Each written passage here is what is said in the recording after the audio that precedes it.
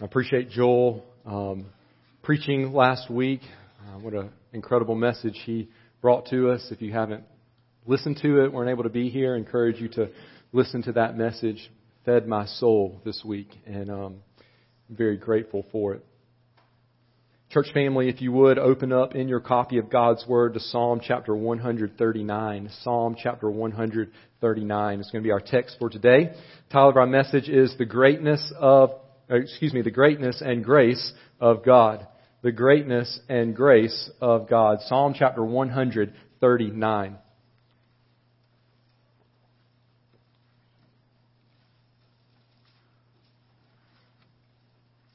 I'm going to begin by reading from God's Word, and so I encourage you to follow along in your copy as I read.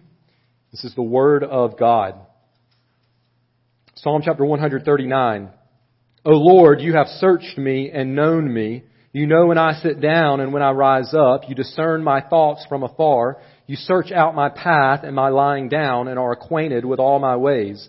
Even before a word is on my tongue, behold, O Lord, you know it altogether. You hem me in behind and before and lay your hand upon me. Such knowledge is too wonderful for me. It is high. I cannot attain it. Where shall I go from your spirit, or where shall I flee from your presence? If I ascend to heaven, you are there. If I make my bed in Sheol, you are there. If I take the wings of the morning and dwell in the uttermost parts of the sea, even there your hand shall lead me, and your right hand shall hold me. If I say, surely the darkness shall cover me, and the light about me be night, even the darkness is not dark to you. The night is bright as the day, for darkness is as light with you. For you formed my inward parts, you knitted me together in my mother's womb. I praise you, for I am fearfully and wonderfully made. Wonderful are your works, my soul knows it very well. My frame was not hidden from you when I was being made in secret, intricately woven in the depths of the earth. Your eyes saw my unformed substance. In your book were written, every one of them, the days that were formed for me, when as yet there was none of them. How precious to me are your thoughts, O God! How vast is the sum of them! If I would count them, they are more than the sand. I awake, and I am still with you. Oh, that you would slay the wicked, O God! O men of blood, depart from me. They speak against you with malicious intent. Your enemies take your name in vain.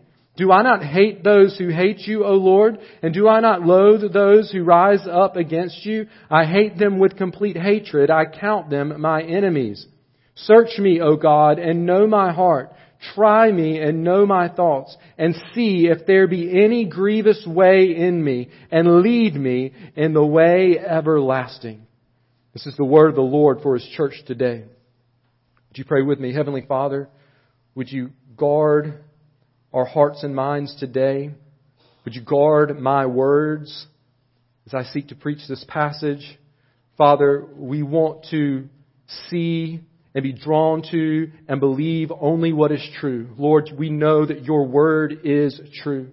Father, we pray that your Spirit would speak your word into our hearts and lives and do the work that only you can do.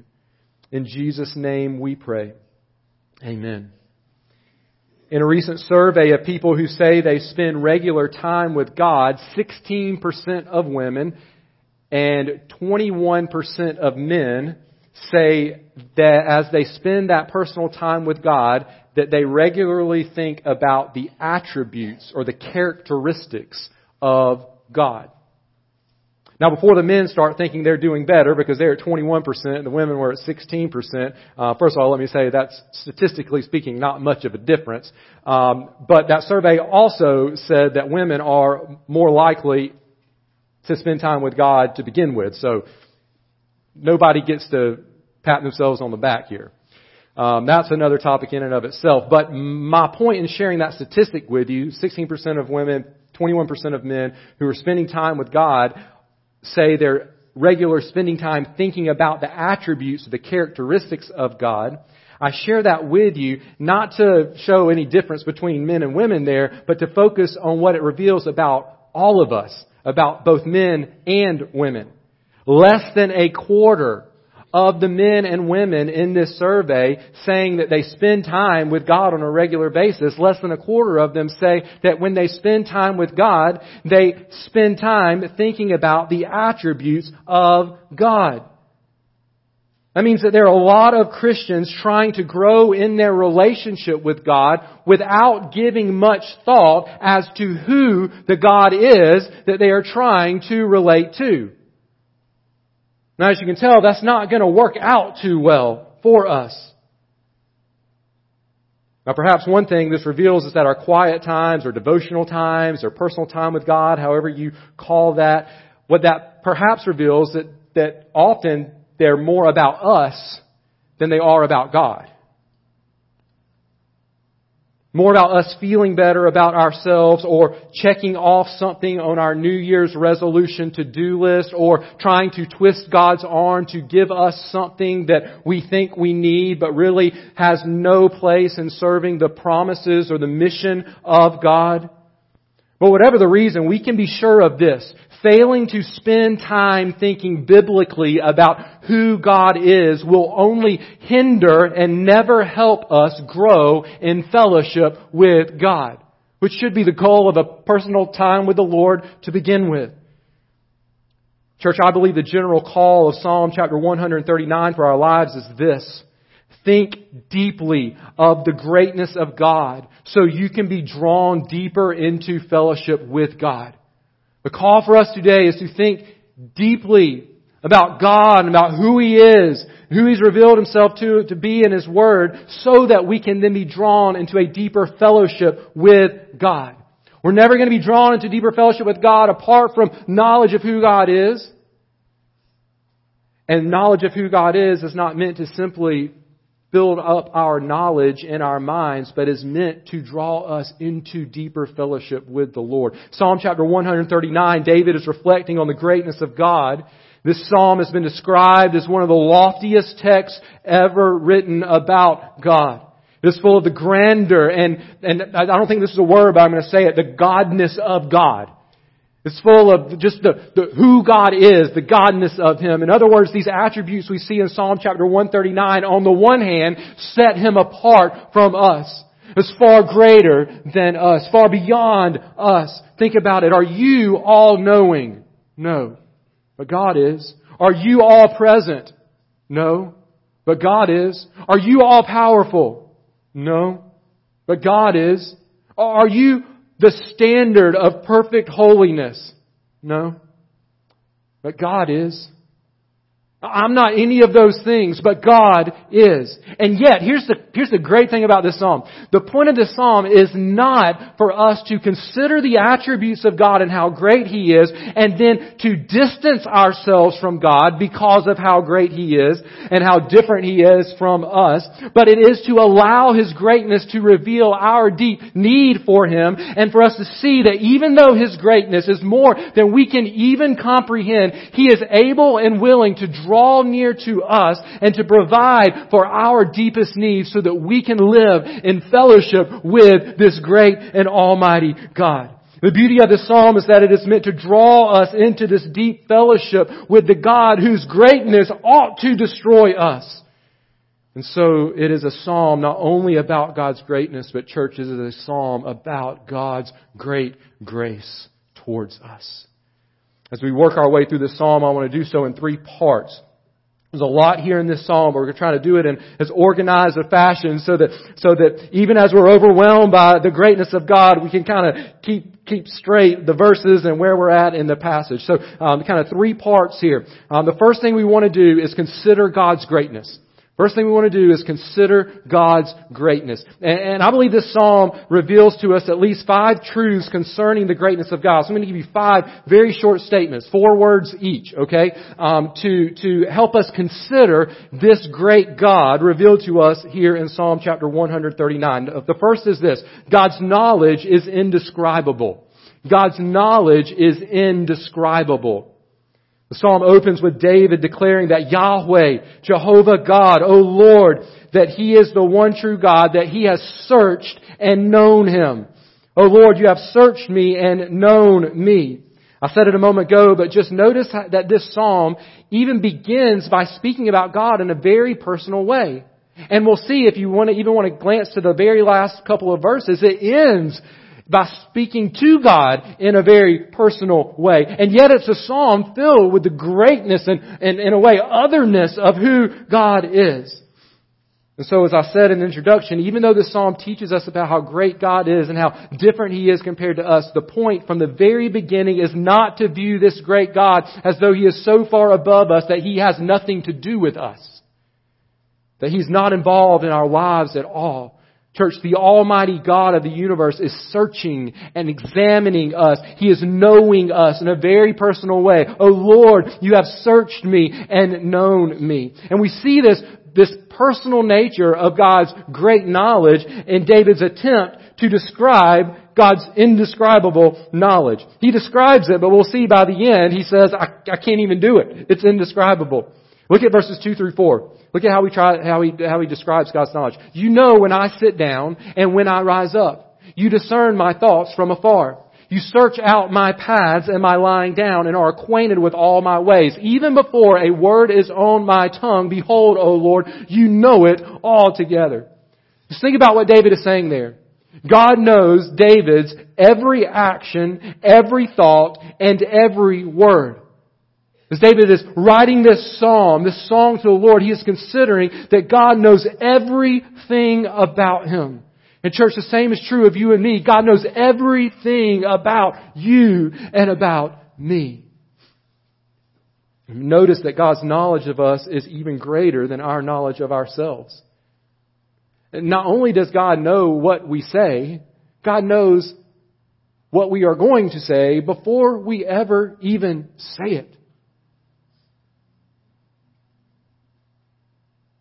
And then using His perfect knowledge of David, here all of a sudden, see how we're going to go from the personal, how close God is to us, to how great He is, right back to how personal He is. After reflecting on how incredible God's knowledge is, God we see uses that perfect knowledge to do what? To care and guard David. Look at verse 5. You hem me in, behind and before. You lay Your hand upon me. Well, He's not talking about God coming to attack him here. The picture here is of God guarding David from any attacks. Attacks that might sneak up from behind him and attacks that may be laying out in front of him, ready to harm him.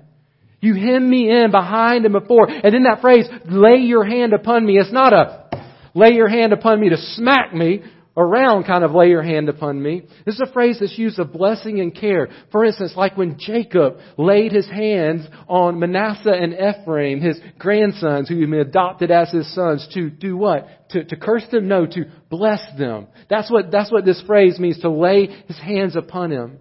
It's a gentle blessing from the Lord. Friend, just pause for a moment and consider the greatness of God's knowledge.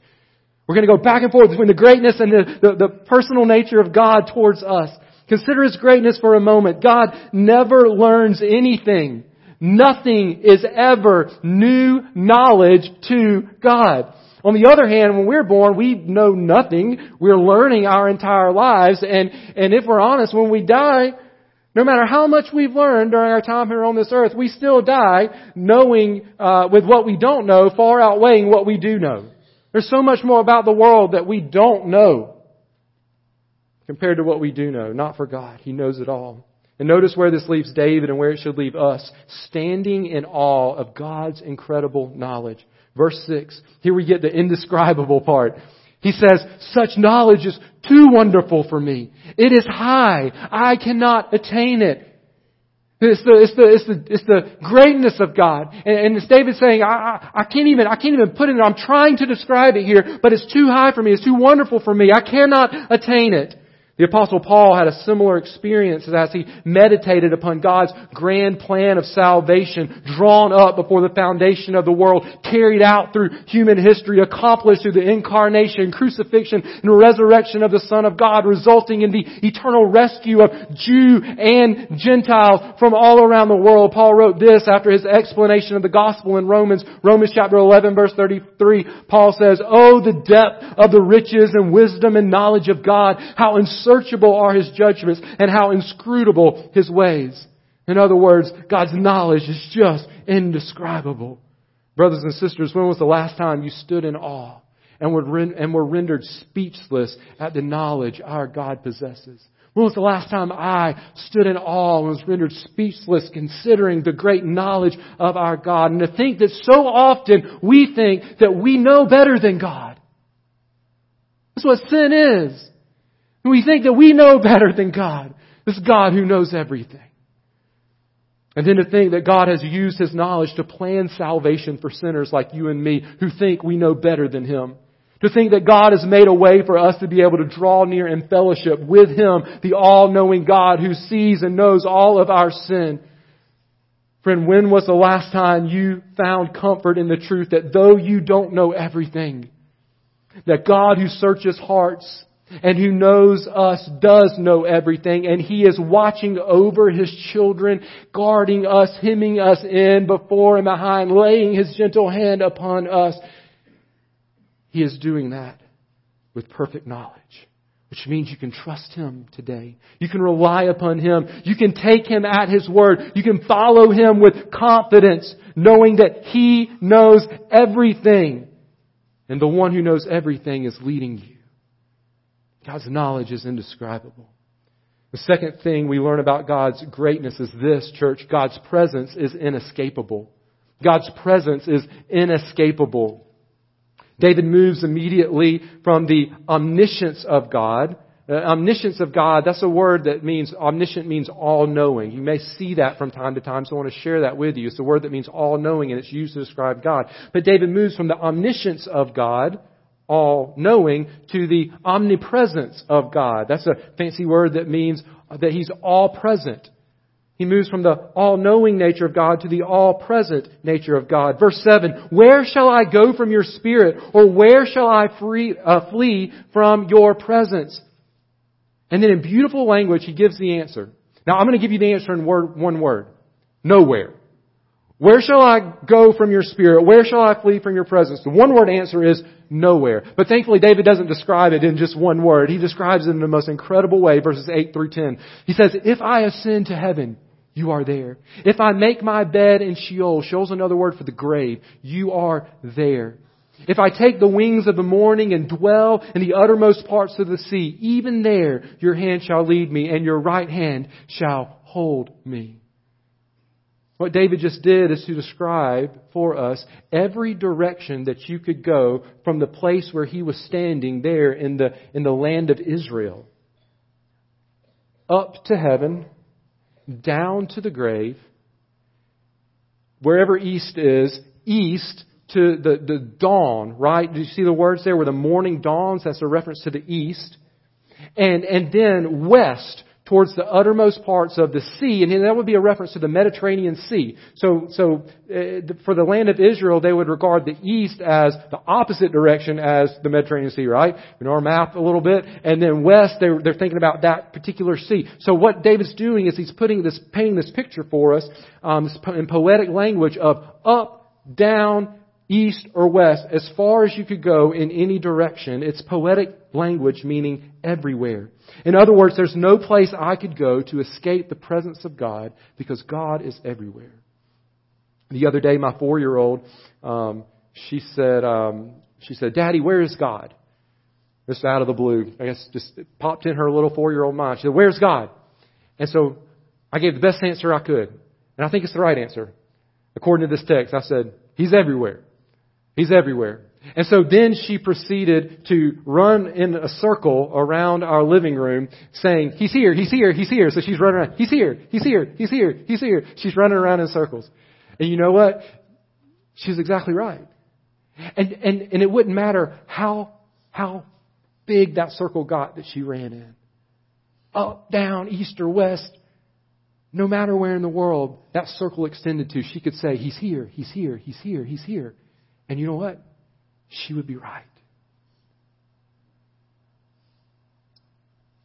What's the point? The point is that there's absolutely nowhere that we could escape the presence of God. And if that's not enough for us, look at verse 11. After David considers directionally where the Lord might not be, which is nowhere, because He's everywhere directionally, then he thinks about Well, maybe there's someplace too dark for God. Verse 11, if I say, surely the darkness shall cover me, and the light about me be night, even the darkness is not night to you. The night is as bright as the day, for darkness is as light with you. Again, what's the point? There's absolutely nowhere, I'll say it again, that we could escape the presence of God. But notice that David in this passage is not trying to escape God's presence. He is saying this in an attitude of worship and thankfulness to God. Notice again verse 10. No matter where he might go, he says that God would be there leading him and holding him. Again, we're just going from the greatness of God to the personal nature of God in our lives, to the greatness of God to the personal nature of our God. He's so different than us in that He's everywhere all the time, and yet He's everywhere we are as His children, holding us and caring for us. Remember, the point of the psalm is not to create a gulf between us and God that leaves us separated from God, but it is to call us to draw near in fellowship to the all-present God who is drawing near in fellowship to His children, who is caring for us no matter where we go. God's presence is inescapable. Let me give you a third truth we see regarding the greatness of God here in this passage. It's this: God's power is incomparable. God's power is incomparable. Now, in one sense, this next set of verses is a continuation of the previous verse describing God's inescapable presence, but it also provides us with another attribute of God's greatness. Notice verse 13 through 16. Verse 13 through 16. It's kind of like David says, remember he was just talking about, well, maybe there's a place too dark. And then when he goes to verse 13, it's almost like he's saying, now let me give you an example of a really dark place. You see that word for there in verse 13? See how it begins with the word for? For you form my innermost parts. So he's saying, maybe there's a dark place. No, there's no dark place that God's not at. Let me give you an example of a dark place where God is there. What is that dark place? It is a mother's womb. A mother's womb. Look at verse 13. For you formed my inward parts. You knitted me together in my mother's womb. Well, once again, we have to notice the incredible greatness of God combined with how personal this great God is. He's so great that He is present in a mother's womb. Let's go back to the all-knowing, with the knowledge to knit together the most incredible part of creation, a human being. And at the same time, He's incredibly personal. You cannot get a more personal description of God's involvement in the formation of a human being. Just skip ahead to verse 15. My frame was not hidden from you when I was being made in secret, intricately woven in the depths of the earth. Notice all the language that's used there. God is there in the womb, forming, knitting, making, weaving. That's a hands-on process. And this leads the psalmist to praise God in verse 14. He said, I praise you, for I am fearfully and wonderfully made. Wonderful are your works. My soul knows it very well. That word works makes us consider the power of God. It is a power that is incomparable to any other power in this world. So even though this description of what is happening in a mother's womb is serving as an illustration of God's omnipresence, here's the illustration of a place where God is. It's also serving to draw our attention to the sheer and utter power of our great God. Wonderful are your works. Church, no other power can compare with God's power. Just as He is omniscient, all-knowing, just as He is omnipresent, all-present, God is omnipotent. That's the fancy word for all-powerful. And no one else is those things. But it's not just His formation of a human in the mother's womb that speaks to God's power. It's also the fact that He already has the days of that human written down before he or she is even born. Look at verse 16. Your eyes saw my unformed substance. In your book were written, every one of them, the days that were formed for me, when as yet there was none of them. God's not like a secretary who's copying down what has been said. God has written them down before they have even come to pass. Oh, what knowledge, what presence, what power, church, what a God. And oh, how our culture tramples upon the wonderful work of God. We not only fail to give God the credit for what happens in a mother's womb, but we celebrate the destruction of that life being knitted together by Almighty God. Church, because there's such a great attack upon the truth that we see in these 4 verses here, in the day in which we live, and therefore there's a need for a great application of these verses by the church in this day in which we live. I plan, Lord willing, to revisit these 4 verses next week and make some detailed application for us as Christians who must shine as lights in a dark world when it comes to the value we place on human life. But for now, let's just be overwhelmed by the sheer power of God displayed in such a personal manner there in the womb of a mother. It's just absolutely incredible. It's incomparable. Let me give you a 4th truth we see here regarding the greatness of God. God's thoughts, church, are immeasurable.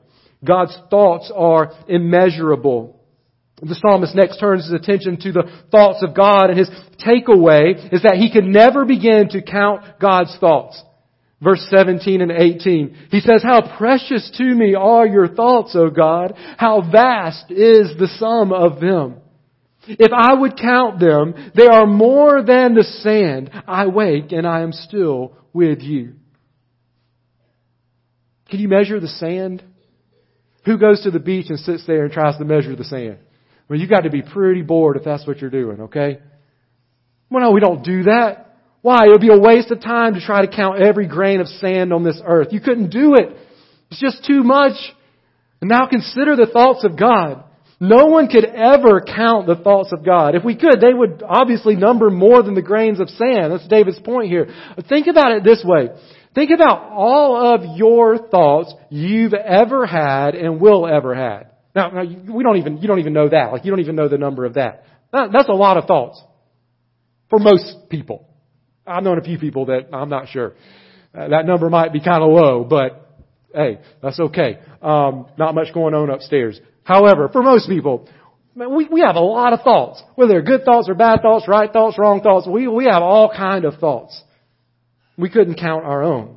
But our thoughts are limited by our limited knowledge and our limited location and our limited power. However, we're talking about the God who knows everything, and about everyone. We're talking about the God who is everywhere all the time. We're talking about the God who is at work, working in the most powerful ways imaginable. So at any given moment, He knows every thought, every word, every action of every person in the world. And because He exists outside of time, He can think about all of them, past, present, and future, simultaneously. And that's just Him thinking about humans. Add to that His thoughts about every other part of His creation, including the unseen realm, thoughts about birds and fish and animals and plants and rivers and oceans and weather and stars and planets and galaxies and angels and demons and Satan and His eternal fellowship with the Father, Son, and Holy Spirit. Now we see David saying, how vast is the sum of them. Church, God's thoughts are immeasurable. Let me give you a 5th truth regarding the greatness of our God that we see here in Psalm chapter 139. And it's this: God's holiness is impeccable. God's holiness is impeccable. I'm not trying to impress you with fancy words today, I promise.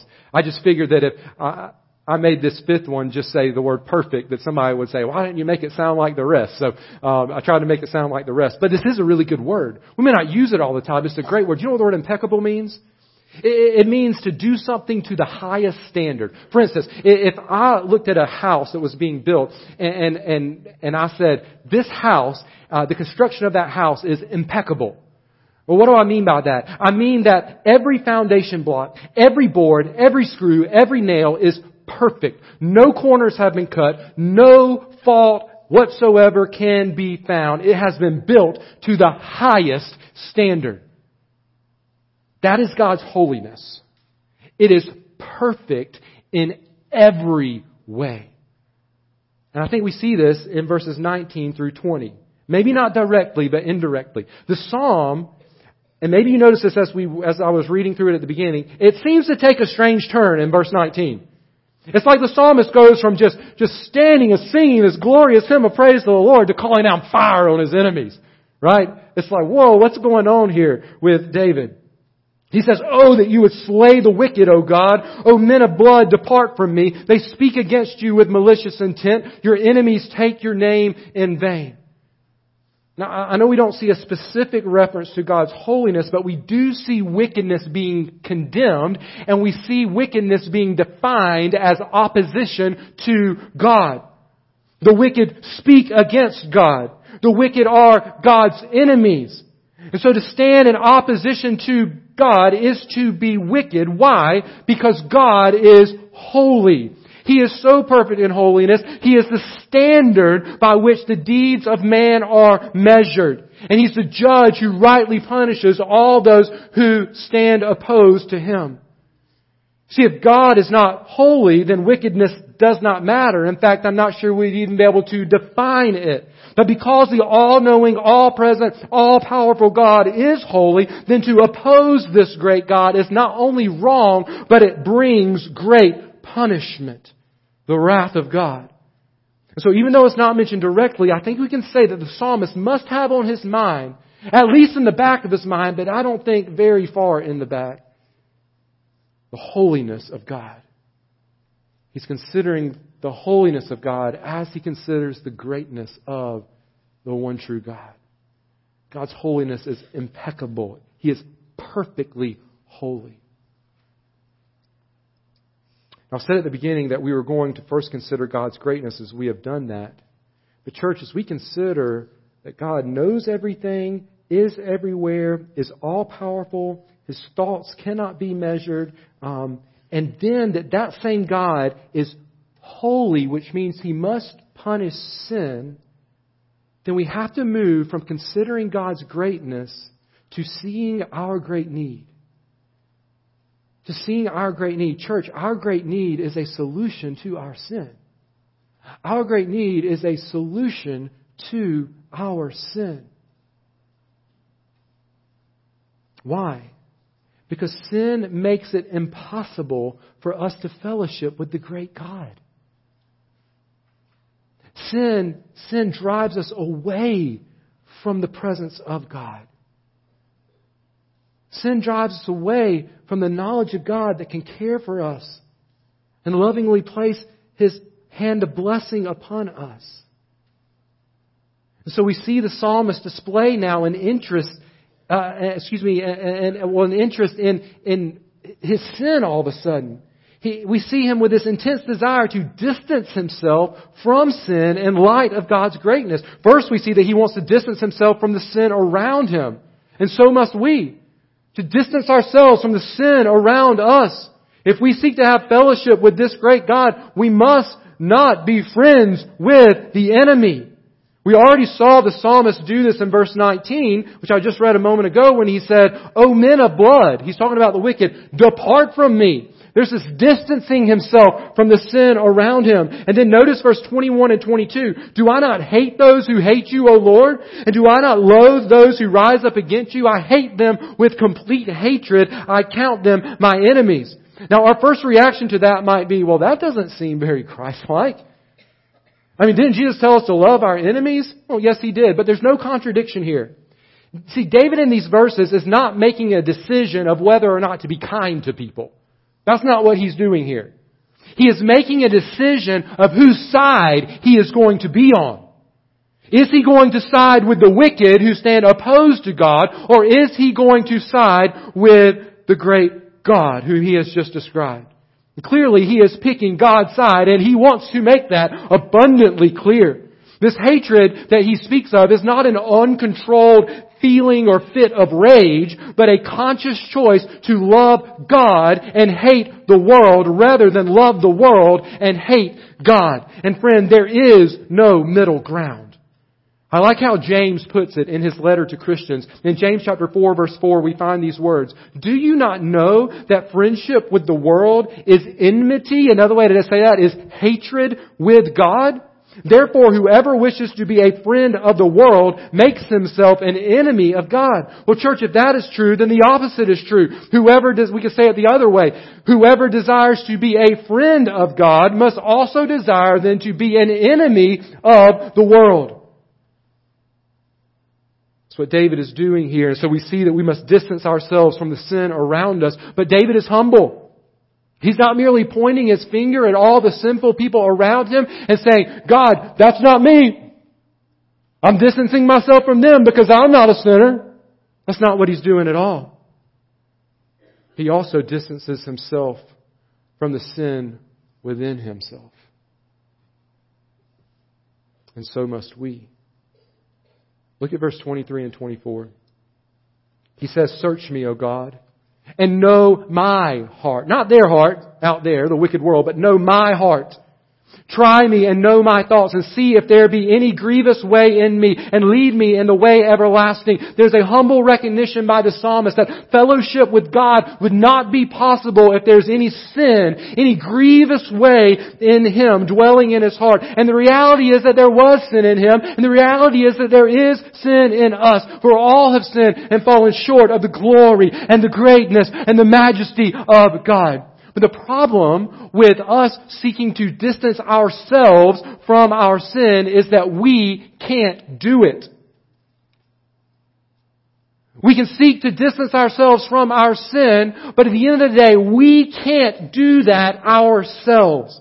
And so not only must we consider God's greatness, not only must we then see our great need, but church, third, we must trust God's great grace. We must trust God's great grace. We must trust the great grace of our God to provide for our great need. And that's what we see the psalmist doing in these closing verses. Verse 23 and 24. We don't see the psalmist saying, I've got to do better. I've got to get rid of my sin. I've got to act perfect so the perfect God will accept me. That's not what we see him doing in these closing verses. No, brothers and sisters, what we see the psalmist doing is crying out to the all-knowing, all-present, all-powerful, holy God for help. He can't expose his sin so that he is brought to a place of repentance, but God certainly can. And so he cries out in faith, search me, O God, and know my heart. Try me and know my thoughts and see if there be any grievous way in me. He can't lead himself out of sin and into the way everlasting, which is the way of righteousness. But God can. And so we see him here crying out, and lead me, God, in the way everlasting, in this righteous way. You see, all of us, including David, should be counted among the wicked who deserve to be slain forever for our sin.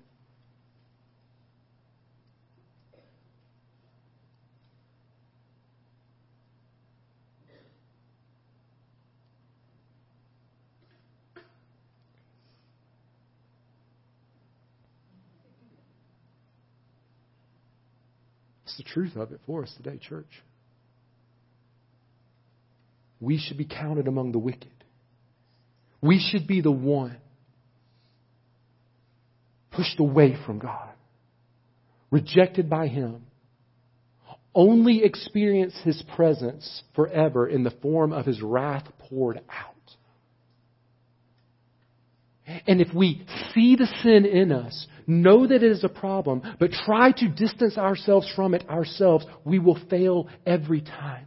And so our response must be the same as David's response. We must cry out in faith, trusting that the God who is so far above us in His knowledge and in His presence and in His power and in His thoughts and in His holiness, that He would love us so much that He would answer that plea for help. That He would push the sin out of us without pushing us away from Himself. And in place of that sin, that He would lead us in the way everlasting. That is the way of righteousness. That is the way of forgiveness and eternal life. That is the way of fellowship with God forever. So let me ask you, where does God's greatness leave you? Maybe today you think of the greatness of God and you shudder in fear because you know that you're a sinner. And you know that there's no way that you can keep your sin from God because His knowledge is indescribable. You know that there's no way that you can hide from God in your sin because His presence is inescapable. You know that there's no way for you to fight back against God in your sin because His power is incomparable. You know that there's no way to outthink God, to outsmart God. Why? Because His thoughts are immeasurable. And you know there's no way that He will simply ignore your sin. Why? Because His holiness is impeccable. So does the greatness of God leave you scared today? If so, then hear this very carefully. You need the grace of God. It is your only hope. So will you trust in the grace of God? You say, what's that look like? What does it mean to trust in the grace of God? It means to trust in His work to save you. You say, well, what does that look like? It looks like Jesus coming to this earth, taking your place on the cross. So would you trust in Jesus today? Through Christ, we don't have to be afraid of God. Even though He is so great, He has made a way for sinners to draw near to Him in fellowship as He removes our sin from us. Listen, Jesus came and was counted as wicked in our place. He was slain in our place. He fought death in our place and He won. Because He is God. He has all the power, even power over death itself. And everyone who is in Christ is a new creation. And God welcomes us into His family to live in fellowship with Him forever. And so have you trusted in God's grace? Have you trusted in Jesus? If not, do so today as He draws your heart to Him. If you have trusted in Christ, then make sure you're not living life afraid of God. You have fellowship with the one true God. Because this great God is a personal God who loves us and cares for us and graciously keeps exposing our sin and leading us on the path of righteousness as we call out to Him humbly for help, we can enjoy fellowship with God, not walk around thinking that He's out to get us.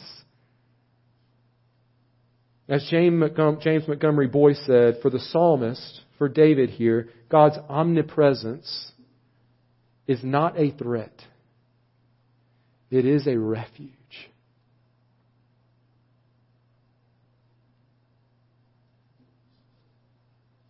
How is that possible?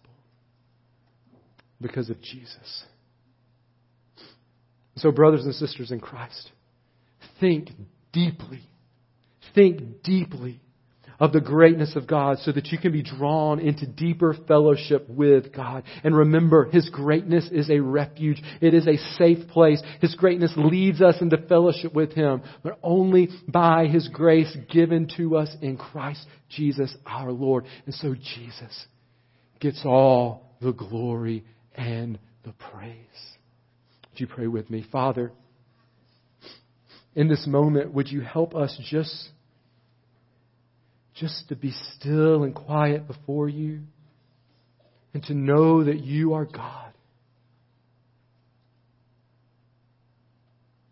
God, maybe today You're drawing a sinner's heart to You to trust in Jesus alone for salvation. If that's the case, Lord, I pray that right now they would cry out to You saying, God, I need Your grace to save me from my sin. I am a sinner and I cannot distance myself from my sin on my own. And so I call out to You in faith, trusting in Jesus for Your grace to save me. And God, may all of us, those of us who have trusted in Christ for salvation, may we make this our prayer today. Search my heart, O God. See if there's any sin, any grievous way in me. Lord, by Your grace, get it out of me and lead me in the way everlasting. Lead me in the path of righteousness for Your name's sake, O Lord. All for Your glory. In Jesus' name we pray. Amen.